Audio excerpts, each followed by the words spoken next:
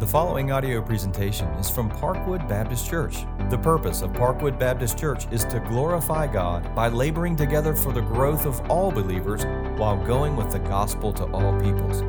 More information about Parkwood Baptist Church is available at parkwoodonline.org. That's parkwoodonline.org. I invite you to join together in the study of God's Word. Today we're in 1 Corinthians chapter 10, beginning with verse 23. If you don't have a copy of the Bible, there's one under a chair close by. We're on page 958 in the Bible you'll find in the chair. While you're looking there, if you're a guest with us, we'd love to know that you're here. We'd love to connect with you. So if you'd like to connect with us, there's a card in the back of a chair that you take and fill out the information on, drop it in the offering plate, and we will simply contact you via phone or through the internet. We will not show up at your door, but we'd love to know that you're here and to connect with your family. We'd love to meet you after the service. I'm in the lobby. Our pastors and staff all have light blue shirts on. Just stop and introduce yourself, and any questions that you have, we are happy to help you find your way around Parkwood and navigate the life of our church with us. Each week we study verse by verse through a book of the Bible. Today we come to verse 23 of 1 Corinthians 10. I invite you to stand as I read the word of the Lord. All things are lawful, but not all things are helpful. All things are lawful, but not all things build up. Let no one seek his own good, but the good of his neighbor. Eat whatever is sold in the meat market without raising any question on the ground of conscience, for the earth is the Lord's and the fullness thereof. If one of the unbelievers invites you to dinner and you are disposed to go, eat whatever is set before you without raising any question on the ground of conscience.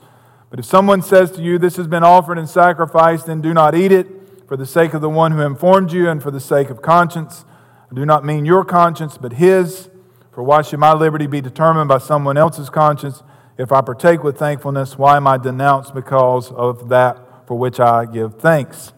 So, whether you eat or drink, or whatever you do, do all to the glory of God. Give no offense to Jews or to Greeks or to the church of God, just as I try to please everyone in everything. I do not seeking my own advantage, but that of many, that they may be saved. Be imitators of me as I am of Christ. Lord, we ask now that you would take the essential, profound, base truths of Christianity taught in this text and permeate our lives with it. We pray in Jesus' name. Amen. You ever been in a place like here, like church, in the sanctuary, somewhere on the campus, and somebody does or says something and you go, "Oh, wait a minute. Don't do that. You're at church."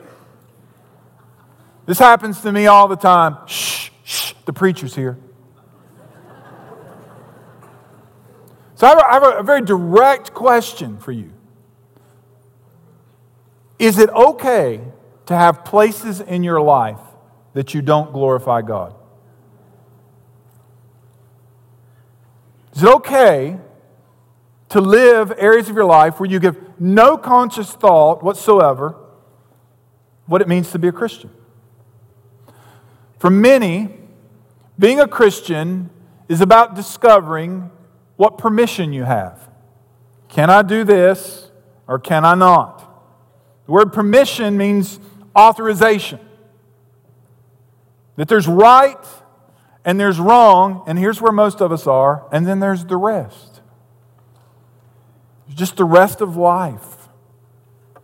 Most of life is lived with no thought of the normal activity that we are part of day to day. How we work, how we play, how we treat our families, how we eat our meals, how we drive our cars. The text today speaks to the rest of life. It speaks to all of life. So here's my main idea. The glory of God, instead of permission, must dictate the choices and actions of followers of Christ. What is before us today is countercultural. This is not how the world around us thinks at all. We live in a me-centered world. It's also counterintuitive because our hearts are prone to me, to think about what is best for me or for those that I care the most about. This text is the culmination of 10 chapters.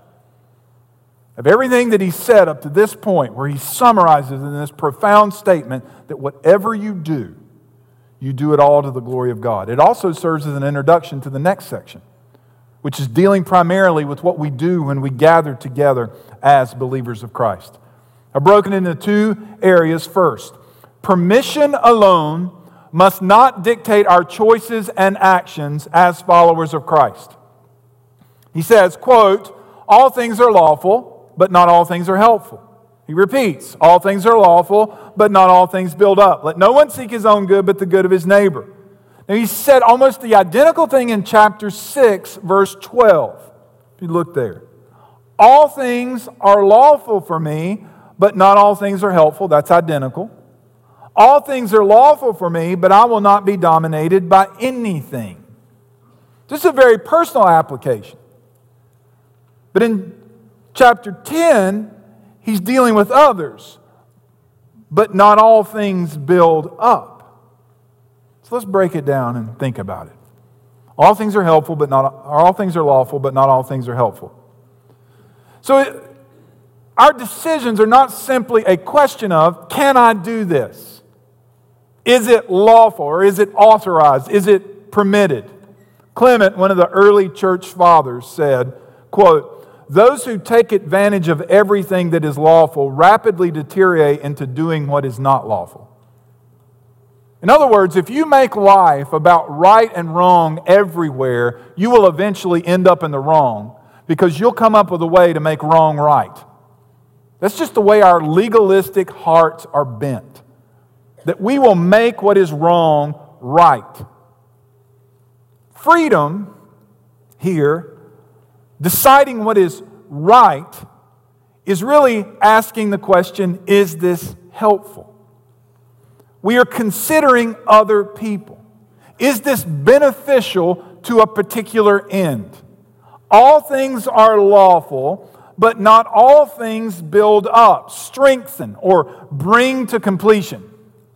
Verse 24, let no one seek his own good, but the good of his neighbor. Now, neighbor here is inclusive. He's not just talking about the Christian, he's also talking about the non-believer, those whom we come into contact with. Romans 15, verse 1, just a few pages back to your left, Paul introduces here this same idea, and he says, we who are strong have an obligation to bear with the failings of the weak and not to please ourselves. Let each of us please his neighbor for his good to build him up. For Christ did not please himself, but as it is written, the reproaches of those who reproached you fell on me. What we're dealing with here is those gray and controversial areas of life. And the way we answer those gray and controversial areas of life are with the law of love. So instead of me first, we're putting others first. Now, let me just use the parable of driving. Let's imagine we're in the car, we're on Interstate 85, we're coming to where 485 comes together, it's 4:30 in the afternoon, and as far as you can see, our stop, red lights. And you're beside a little white Honda Accord. And you've got 200 yards until the traffic jam. So you look over, and it's who can get to the traffic jam first. And if he cuts you off, oh!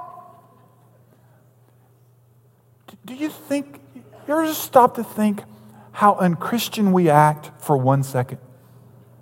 We might have improved getting home by 1 second. Maybe 2. We are so me-centered, so selfish in how we approach things, that we unknowingly, regularly seek our own good instead of the good of our neighbor. There are 3 potential approaches to God and neighbor in this text.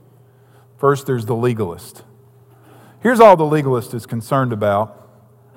I'm just here to glorify God. Who cares about anybody else? how this affects you, I could care less. The libertarian says, I just care about people. Who cares about God? We call these people in our society conservatives and liberals. Well, I'm a conservative. How about this? How about saying this? Well, I'm a Christian. Because a Christian with a gospel-centered, God-glorifying focus is concerned about God and his neighbor. We're not just concerned about one. We're concerned about both. Now, what follows here are two examples of how you love your neighbor. And Paul uses the food sacrifice to idols issues again. It's not a reteaching. He's just given an example here, or a couple of examples, of how you glorify God and how you love your neighbor at the same time. Verse 25. Eat whatever is sold in the meat market without raising any questions on the ground of conscience, for the earth is the Lord's and the fullness thereof. He quotes Psalm 24, the earth is the Lord's and the fullness thereof, the world and those who dwell therein.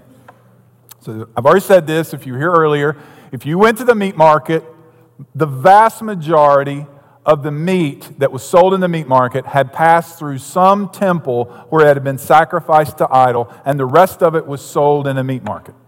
So here's what Paul's saying. You're a Christian, you approach the meat market, and you start having this inner battle. Can I eat that meat or not? Can I eat that meat or not? I don't know. That's probably been sacrificed to an idol. Should I eat that meat? Now, Paul said, don't go to the temple and eat the meat, because that's confusing. That looks like you're worshiping the idol and you're tying yourself to demons. Don't do that. But you're standing there having this inner battle. Here's what Paul says. Stop it. Buy the meat and eat it. Oh, what if it was sacrificed to idols? He says, that's not the issue. The issue is God created the meat. And the earth is the Lord and the fullness thereof. Buy the meat and go home and in a God-glorifying way, eat the steak. Enjoy it. Illustration number 2. If one of the unbelievers invites you to dinner and you are disposed to eat whatever is set before you without raising any questions on the ground of conscience. Now this is similar to above. You sit down at the table, your unbelieving friend serves you a plate of food, you eat it. The earth is the Lord's and the fullness thereof. Thank God for the food. You eat the food. And before I move on from this, there's a big challenge. I just want you to look at the verse again. I just want you to ask yourself, what would be the big challenge in this verse to the modern reader? Let me narrow it down. What would be the big challenge to the modern evangelical reader in the South? Here's the challenge. When is the last time a non-Christian invited you to dinner? Paul's talking to these Corinthians like this is normal. It's normal that as a non-Christian you would sit at the table of as a Christian to sit at the table of a non-believer. And the reciprocal would be true too, that you would have been inviting non-believers into your home. We have so Christianized our world that we're not connecting at all any longer with non-believers. And that's just wrong, brothers and sisters. We ought to know our neighbors. And our neighbors ought to sit at our tables. Now, back to the text. What do you do if you go to the unbeliever's house and the meal begins? These ribs came from the temple. Now you have a dilemma. He says, verse 28, if someone says to you, this has been offered in sacrifice, then do not eat it. Why? For the sake of the one who informed you. For the sake of conscience. I do not mean your conscience, but his. For why should my liberty be determined by someone else's conscience? If I partake with thankfulness, why am I denounced because of that for which I gave thanks? Now he's answering those questions in the midst of the context. Now, I want you to know there are two interpretations to this verse because Paul leads by saying, if someone says to you. He doesn't say, if the unbeliever says. So it's possible that he's either talking about the unbeliever who's invited you to their home, or he's talking about the believer. So we're going back now several chapters to the knower from chapter 8, who's got this all figured out and says, I can eat meat sacrificed to an idol at any time, and I'm going to teach everybody at my church how to do that. So I'm going to have you over to dinner, and I'm going to walk in and go, look, ribs, idol worship, eat it. And Paul says, if that happens, don't you eat it. Not for your sake, but for his. Now, if the unbeliever comes in and says, oh, dinner, by the way, this is food from the temple. This has been sacrificed to the idol. Just want you to know that before you eat it. Now, why did the non-believer tell you that? One of two reasons is why the non-believer tells you that. Number one, they want you to affirm that you're a hypocrite. That you claim to believe one thing, but you'll do the opposite given the opportunity. Or, number two, and this is even more frightening, that they think if you eat the food with them, that you share in their idol worship. So either way, you refuse. Let me give you a real example from my life. It was one of my very first mission trips. I was overseas and I was preaching. It was a group of pastors. We were invited by this young woman who was a fairly new believer to her home where her mother was going to cook a very traditional meal for us. And we were all excited. Everybody was talking about how good this woman could cook. And we show up at the house and we walk in this little vestibule area. And we have to take your shoes off. And she's standing there with this large tray with shots of whiskey. And here's what she said through the translator. Would you pastors like one? And we knew exactly what she meant. And immediately this text came into my mind. And I said, no, thank you. And we all said, no, thank you. Because she was testing us to see, would we drink it? Will we participate? Now, I have to confess, I wish we would have, because she went in the kitchen and drank every one of them. I'm just glad the cooking was finished before she served the tray. That was not, at that moment, just a simple question of right or wrong. I've been faced in other situations overseas where I would have done different and did different. We can talk about that later if you want to. The situation is not a simple right or wrong. Now, if God has said something's wrong, it's wrong. You don't do it. But in these things to where God has given us freedom, we have to make our decisions based on the good of the other person and ultimately the glory of God. Now that's where he's going. That the glory of God must dictate our choices and actions as followers of Christ. So whether you eat or drink or whatever you do all to the glory of God. Now before we proceed, I want you to look at verse 22, because verse 31 is the opposite of verse 22. Shall we provoke the Lord to jealousy, or are we stronger than He? So if I'm just cruising through life, ignoring the fact of what God has said and what it means to live out my life as a follower of Christ, if I'm just cruising along, I'm provoking the Lord. The opposite of provoking the Lord to jealousy is glorifying the Lord. So here, He is glorifying God and calling on us to glorify God. Now we know God made us for His glory, and because of sin, we fall short of the glory of God, and that Christ came and to the glory of God, lived a sinless life, died in our place, bearing the weight of our sin, the punishment of our sin on the cross, died and was buried, and 3 days later rose again, that He might save us and that He might transform us and make us into glory bearers.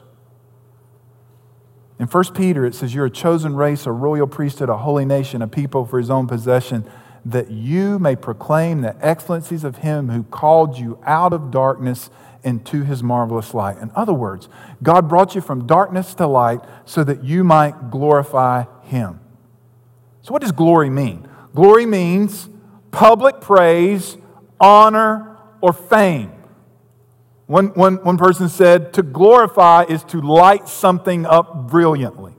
So when you glorify God, let's be clear, we're not making God better. We're not trying to improve God when we glorify Him. We are simply, joyfully acknowledging and enjoying who He is. So let's say somebody invites you over for a meal. They prepare a great meal for you.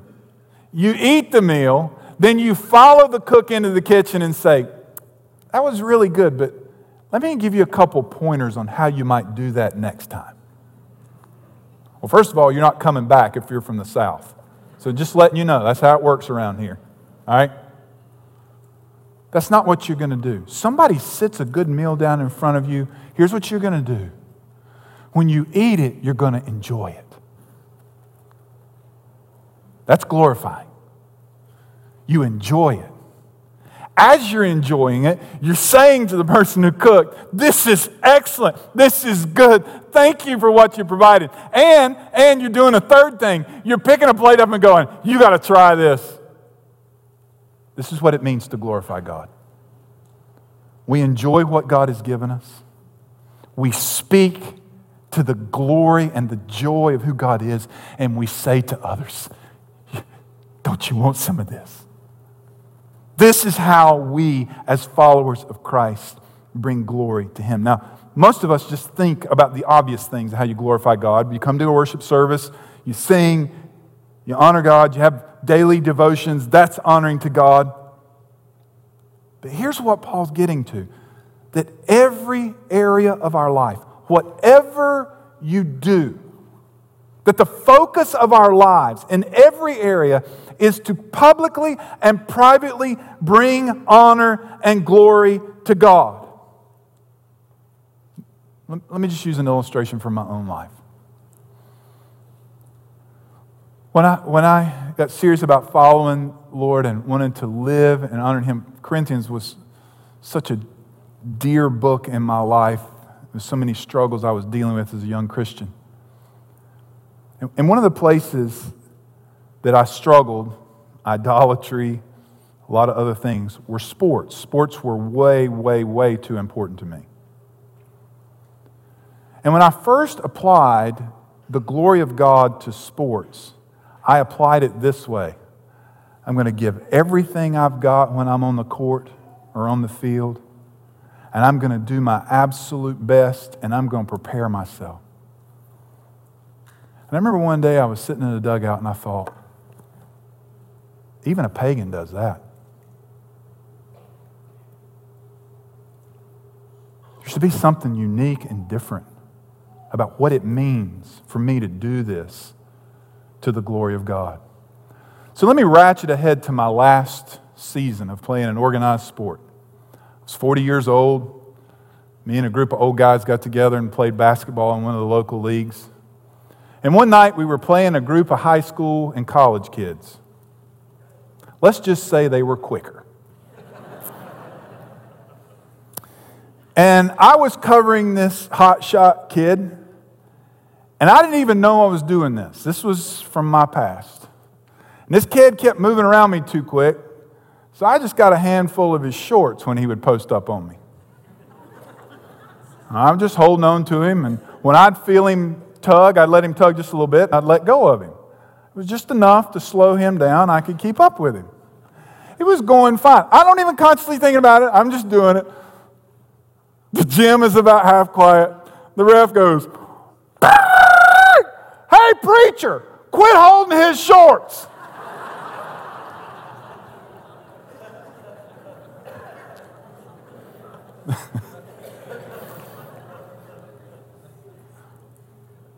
Whatever you do it all the glory of God. See, here's, and I actually laid down sports for a while when I could not live as a Christian on the court. That's what it means to do it to the glory of God. It's how you treat another team. It's how you treat your teammates. It's how you handle adversity when it's coming. That everything you do, even how you cover a quick kid who's half your age, that whatever you do, You do it to the glory of God, because the vertical has everything to do with the horizontal. So how I bring glory to God affects the choices and decisions of how I affect you. Verse 32. Give no offense. I wish the ESV hadn't used that word, not because it's bad translation, it's just offense is such a volatile word in 2020. People get offended over everything. The better way to translate this would have been, put no stumbling block. Put no stumbling block before Jews or Greeks or the church of God. So he's being very inclusive here. Don't put a stumbling block in front of a religious person, a pagan person, a non-believing person, or the church of God, your brothers and sisters of Christ, who, by the way, are all former Jews or Greeks. Put no stumbling block in front of them. Just as I try to please everyone in everything I do, not seeking my own advantage, but that of many, that they may be saved. This is from our growth group material, going deeper. The verb to please in 1 Corinthians 10:33 has the positive idea of accommodating oneself to the desires and interests of others. It is a Christ-focused, self-denying kind of accommodation that does not seek its own advantage, but instead seeks the good of his neighbor. We must get to know our neighbor with love, which includes an awareness and sensitivity to cultural and religious backgrounds, with the purpose of seeking to please everyone so that they may be saved. 1 Corinthians 9:23, I do it all for the sake of the gospel, that I may share with them in its blessings. So I have to ask, how will the course of action that I take in my life today, right now, this afternoon, for my future, how will this course of action bring glory to God and point the unbeliever to Christ? Paul sums it up in this statement, verse 1 of chapter 11. Be imitators of me as I am of Christ. Now when we read this, we can say, well, this is some kind of holier life that is unattainable. No, Paul is talking about something real here. And what he's talking about is a sacrificial life. What he is confronting continually with the Corinthians is this me-centered way of living. And the ultimate way that we confront it is we look to Christ. That Christ lived a sacrificial life. Philippians describes it this way. Let each of you look not only to his own interests, but also to the interests of others. Have this mind among yourselves, which is yours in Christ Jesus. So what kind of mind did Christ have in himself? Christ sacrificed. He laid down his life. He put others before himself. And what Christ sacrifice becomes for us is the norm for Christian behavior. It's the pattern for how we live. It is the method of our evangelism. That we live lives that reflect the great one who sacrificed on our behalf, Christ. And we lay down our own interests for the interests of others. And we have the mind. We have to think like Christ. And the only way we're going to think like Christ is if Christ becomes the focal point of our lives. So here's my so what question then. Is the glory of God dictating my choices and actions as a follower of Christ? Let me ask it to us collectively. Is the glory of God dictating our choices and actions as followers of Christ? In Colossians 3:17, he says almost the same thing. Whatever you do, in word or deed, do everything in the name of the Lord Jesus, giving thanks to God the Father through him. I fear that for so many of you, that you have lived so long in a world of permission and preference that you fail to see the good gifts of God. That life is either about, can I or can I not, or this is what I want. And because you live like that, you don't see the good things that God has given you. Further, in an age of pleasure, where people do whatever they want when they want to. I have a question to our age. Where is the joy? Why are people so unhappy when everybody's doing what they want to do when they want to do it? It's because for the legalist and the person who lives in license to do whatever they want to do, we are both ignoring God's good gifts. We are failing to recognize God for who He is. We are failing to glorify Him.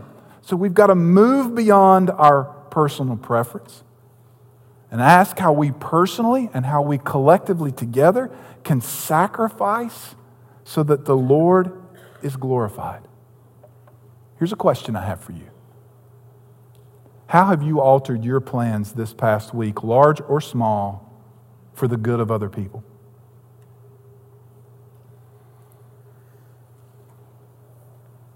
How have you altered your life this week for the sake of a non-believer and pointing them to Christ? When you show up to be a part of the body of Christ, here's what you've got to overcome. You've got to overcome your consumerist impulse that when you get here, something good's got to happen for you. Instead, you've got to come here with the idea, how do I serve others? How do I love others? When we leave here, we got to ask the same question. How do I serve and love others? How do I seek the good of others? How do I point others to Christ? I'm going to use an illustration from a missionary in just a moment, but I want to ask two questions before I do. Question number one. Do missionaries live more of a Christian life than the rest of us? Let me ask it a different way. Do we get to live less of a Christian life than a missionary? Let's just think about how we talk, how we describe the two different lives. Now, what I'm going to read to you is from a man who this week, after 20 years of service, tried to return to the country that he has served for the sake of the gospel, and he was turned away at the border and will not be able to come back. This has happened to multiple of his colleagues over the last several years. This has been the mode this country has used. A family shows up, they let the wife and children through, and they deny the husband. Because of this, he didn't bring his family with him this week. He went alone. And as he was denied at the border, and immigration in the airport, he was placed in a holding cell for the night, where they placed him on a plane the next morning, where he left. While he was in the holding cell, this is part of what he wrote. And when I read it Friday morning, I said, this is 1 Corinthians 10. I want you to listen. This man's lost his career, his life, his friends, his church.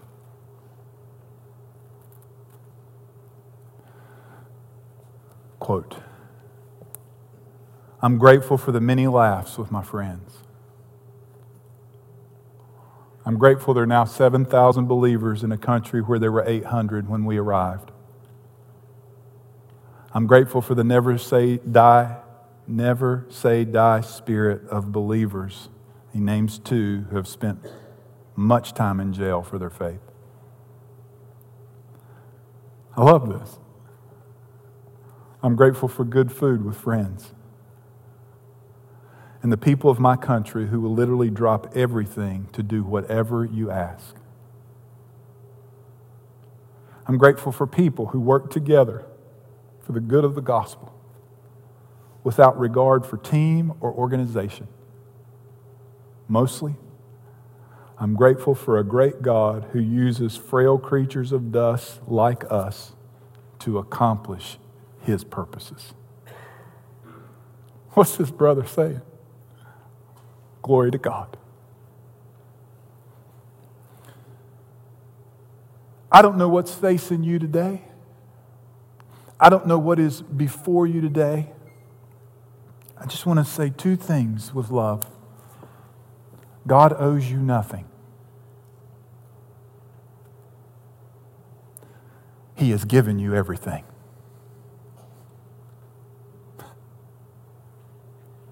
He has given you new life through His Son, Jesus Christ. He has called you into relationship with Him. He now allows you, through Christ, to do that which you could not. You no longer fall short if you are in Christ. So, my brothers and sisters, glorify God. Well, you don't understand. I don't. I don't understand your life, but I understand who saved me. He gave up everything for me. Everything. He's my example. And the Bible says from Paul, you follow me as I follow Christ. That's who we emulate. The self-sacrificing one who glorified God in everything that He did. Let's pray. Lord, as we bow before you, I ask my own heart the question again in this moment. As my brothers and sisters and friends ask themselves, is the glory of God dictating my choices and actions as a follower of Christ? Lord, I confess on behalf of all gathered here that we live far too much in simple permission and preference. So, Lord, forgive us for seeking our own glory in our own way. Convict us when we continue. Bring us to yourself. And Lord, I pray for the men or women or the young people gathered here who have been confronted with the reality of their own sinful heart, and that Christ has come to set them free. May they repent of their sin and turn to Christ today. And Lord, I pray, not as some kind of slogan or a part of our membership expectations, but that it will be a reality that the members of this local church will glorify God in whatever they do. May you be honored, and may people who do not know you come to faith as a result of how we seek to honor you. Thanks for listening to this audio presentation from Parkwood Baptist Church, located in Gastonia, North Carolina. Please feel free to share this message with others. For more information about Parkwood Baptist Church, visit parkwoodonline.org. That's parkwoodonline.org.